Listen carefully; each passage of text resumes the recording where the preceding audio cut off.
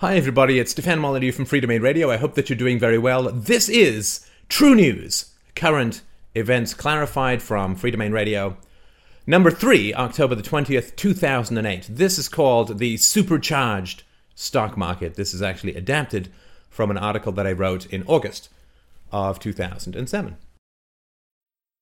So let's start with a little metaphor, a metaphor that will be quite tasty.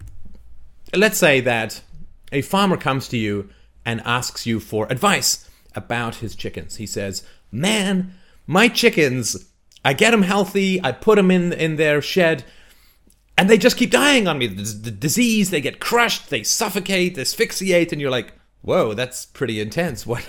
What's happening? He's like, well, I keep them in a 12 by 12 shed. I don't know what the problem is. It's ventilated, it's warm enough, and they just keep dying. You say, well, how many do you keep in the shed? He says, about 12,000. And in this way, the mystery of the chicken deaths may well be explained. You could sensibly observe, well, if you force all those chickens into a tiny shed, they're not going to do very well. And this is a useful metaphor for the stock market as a whole, which I'm sure we will be able to explicate as we go forward.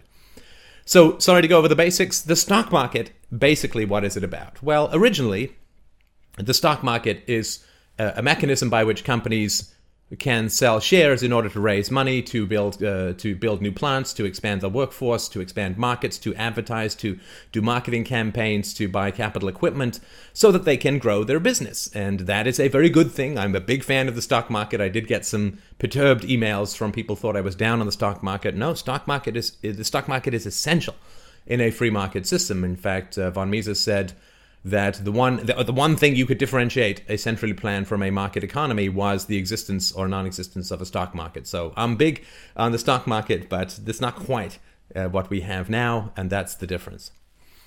So when a company wants to go and raise capital, they'll go and talk to people who are hopefully knowledgeable about the industry. And most people who invest in companies in a free market scenario are knowledgeable at least about the industry, if not the company, if not the people involved.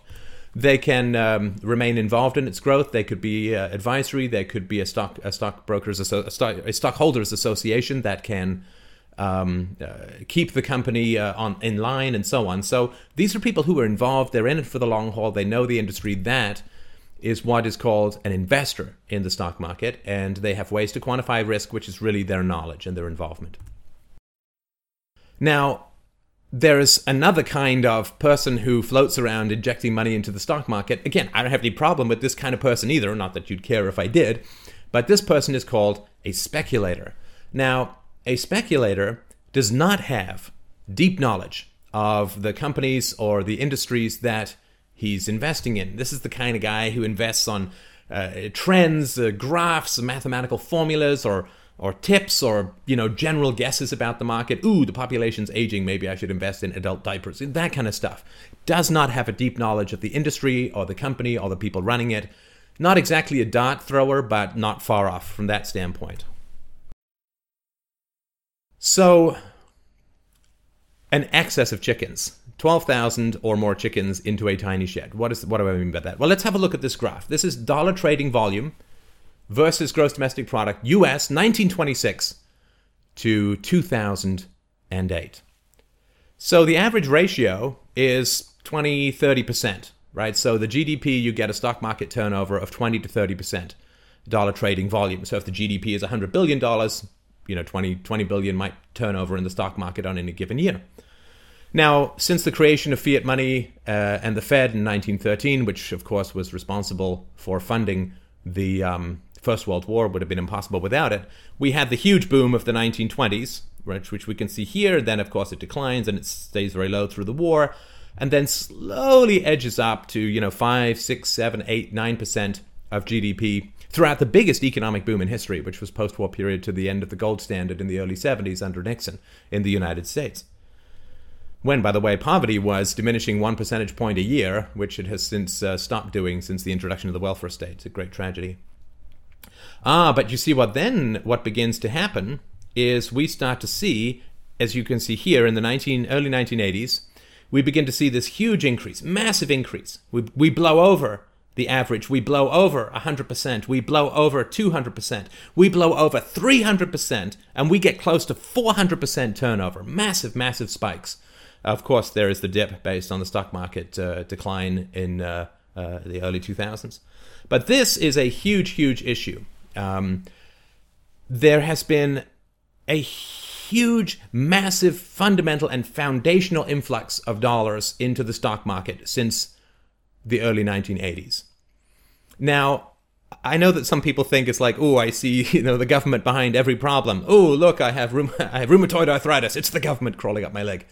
But when you see something this fundamental, the first place you want to look when you see a society-wide change is the only agency that can affect society as a whole instantaneously through the mechanism of violence, law, and coercion, and that is the government. There's no other agency that can affect the society as a whole relative to the power and reach of the government. So this is the first place you look.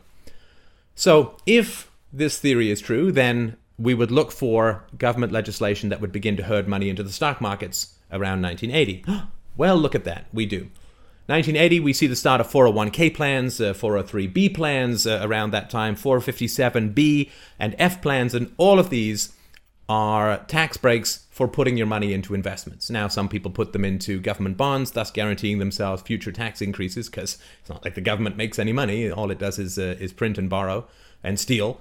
But a lot of people, because inflation is to such a degree that the government bonds often only keep pace or slightly better than inflation, will put their money into the stock market. So here we begin to see this herding process, and it takes a little while.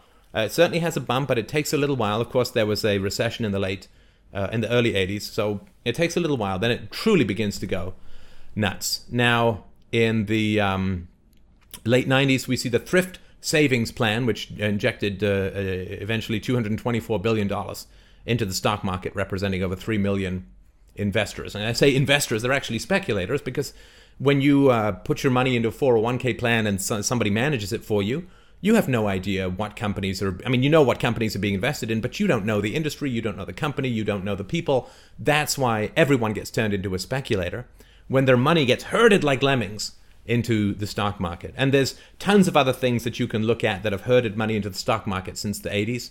But this is the fundamental thing. Huge amounts of money are just being jammed into the stock market. It's like blood boosting for an athlete. It's just wildly disorienting. Here's another example of what's happened. This is futures speculation relative to the actual production of, here we see wheat, corn, oats, barley, and rye. And, number of bushels versus production that are speculated on, it's greater than production. And speculation is betting upon the future price of an item.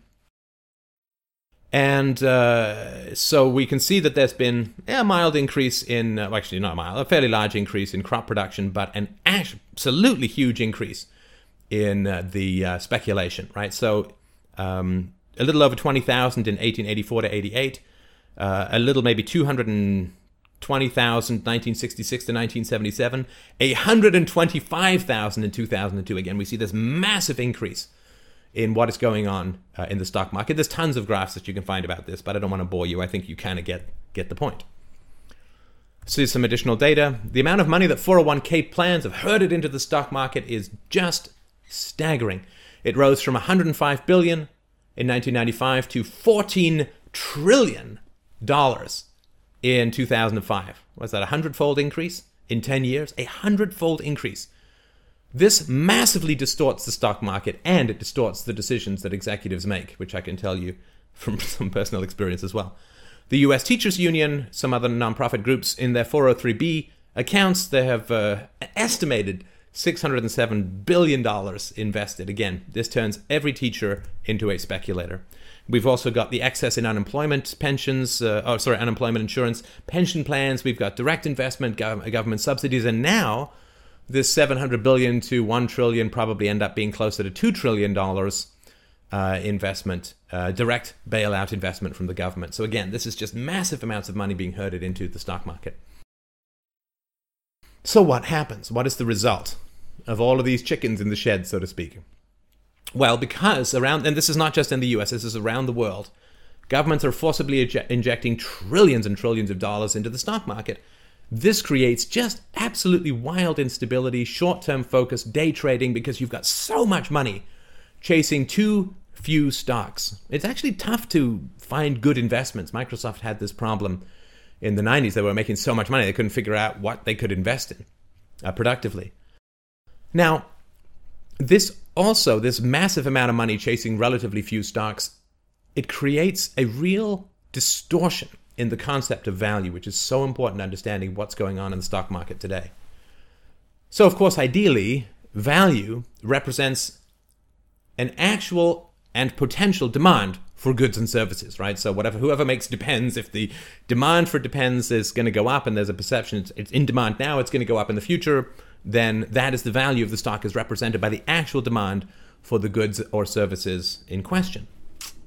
But in a supercharged stock market, value is no longer what is the market demand for the company's goods and or services, but it becomes, what can I sell the stock for right now?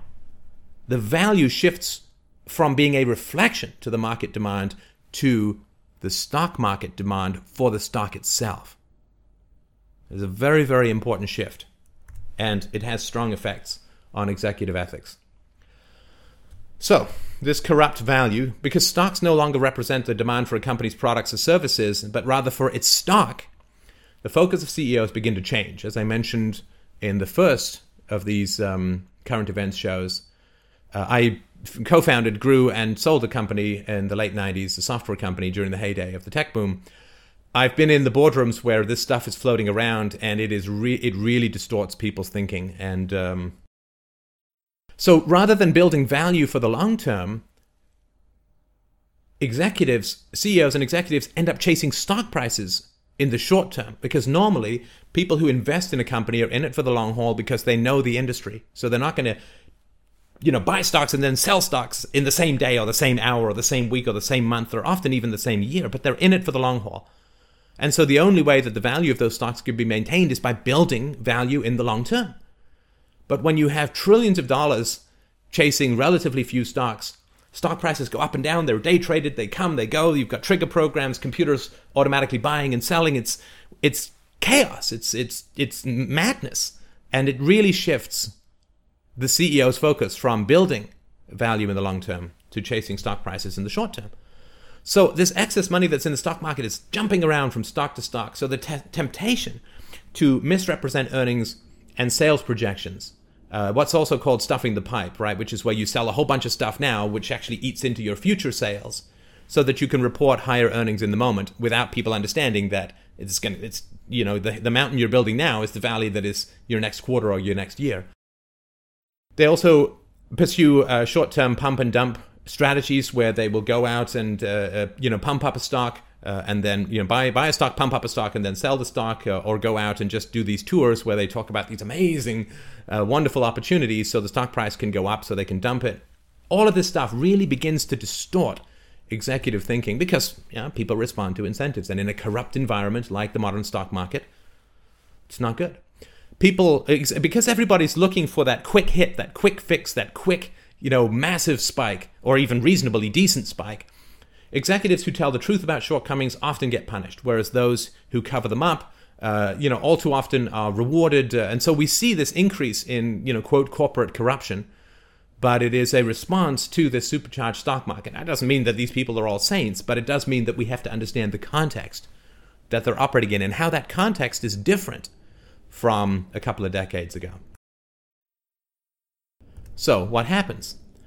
Since enormous, quote, value can be rapidly created through the manipulation of perception of the value of the stock, not as the stock price as a real reflection of the company's value, executives can now become rich in months or years rather than having to patiently build value over decades, which was more the norm in the past. The long-term value of, quote, good character, of honesty, of plain dealing, and so on, thus goes down, while the short-term value of rhetoric, fancy, flashy marketing, fancy manipulations, insider tips, releasing like all of that manipulation of the stock market, you can make millions or more through that kind of stuff rather than patiently building the value of a company over the long run. And because of the supercharged stock market, and the amount of money that can be made by too much money chasing too few stocks, the executive salaries continue to rise because the quote value, which is not real value, but the illusory value that they can provide increases, right? And we can see this very clearly. In 1970, before the government began herding all this money into the stock market, CEOs were paid 28 times the average worker. By 2005, 465 times more. Now, yeah, there's more globalization, you're going to be better at stuff and so on, but even if CEOs have to be twice as good now, it does not explain this, massive, more than tenfold increase in the jump. But the jump is because they can make so much more money through this manipulation of the stock market.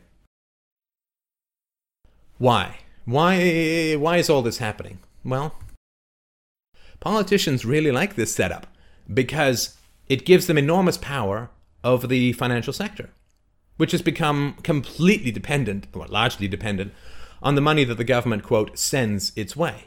I mean, they're always lobbying for increases in exemptions so that more people will invest so that they can make more money through this trading. So the whole profession has become insane and hysterical. And of course, it just attracts more and more people who don't necessarily have the long-term interests of their clients at heart. So let's say if government were to abolish 401k plans and refrain from taxing the associated income, or say, well, you don't have to put it in the stock market, you can just put it in the bank or under your mattress and we're just going to exempt this much income, financial services industry as we know it would simply collapse. Right? And so many people, now that it's 80, 90, now that it's almost 30 years in, I mean, people have founded their entire careers, the whole demand for these people would be thrown out of work, there'd be chaos, there'd be, company values would collapse. I mean, it's like heroin, right? I mean, they give you a taste and then they continue giving you increased dosage. Now, the whole system is dependent upon this massive influx, continual herding investment. And as we saw in the recent shows, the lack of value that's at the foundation of all of this is all propped up nonsense, right? When that becomes real, the government has to inject more fiat currency to prop up the values that the supercharged stock market has escalated to a obviously completely unsustainable point. And the longer they prop it up, the longer the recession/depression is going to be.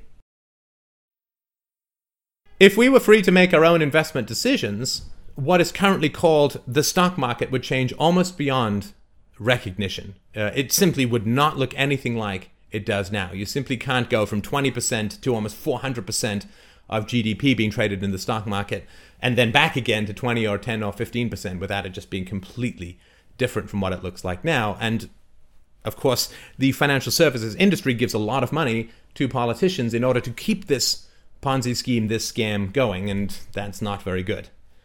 So once more, it's absolutely essential that we understand what is going on at the coercive root, at the coercive base of society. Try not, and help other people. Send this video around, please. Try not to blame the results of coercion, of this forcible herding of money into the stock market on freedom, on the free market, on laissez-faire. You could call it capitalism, but that word has become so debased as to mean this sort of corporate fascism that we kind of have now. What is going on in the stock market right now has nothing to do with the free market. I mean, if you force people to gamble, casinos will get huge and weird, of course, right? I mean, but it's the forcing people into the stock market, or you take their money through taxes. It's forcing people to do this kind of speculative, quote, investment continually that creates this bizarre supercharged stock market. If you force feed someone heroin, they're going to be different than if you don't. And it's important not to mistake the personality, the natural self, for the results of this kind of force feeding of drugs, this turbocharging of the stock market through this coerced money that's herded into it. This is a manipulative and fascistic coercive casino. Of course, communism is the public ownership of industry and profits, of course, whereas fascism is the nominal private ownership of industry, but the socialization of the profits through taxes. And this is a little different, though. This is a situation where the mafia is rolling the loaded dice. It's got nothing to do with a free market or anything like that. This is really about the socialization of risk and the privatization of what is called profit, right? Which is not real profit because it's all this manipulative shell game. But the risk is now being borne by the taxpayer, but the Wall Street corporations get to keep their profits and their bonuses and so on. It's a very, very different situation from a free market. And because the risk has gone down and the rewards have gone up so much, it is distorting everybody's thinking, and it all looks like chaos. And people are blaming this on voluntarism, but it's so important to recognize what is really going on. Thank you, as always, so much for having a look. Drop by freedomainradio.com, pick up some great free materials, books, articles, videos, thriving online community of thousands of people taking on the challenge of pursuing philosophical freedom in their own lives. Yesterday, we just got notice that for the second year in a row, we, out of, I think, 2,000, almost 2,000 podcasts, we're in the top 10 in education in the 2008 Podcast Awards. I hope that you will drop by podcastawards.com in a week or two and vote for Free Domain Radio. Thank you so much for watching, and I will talk to you soon.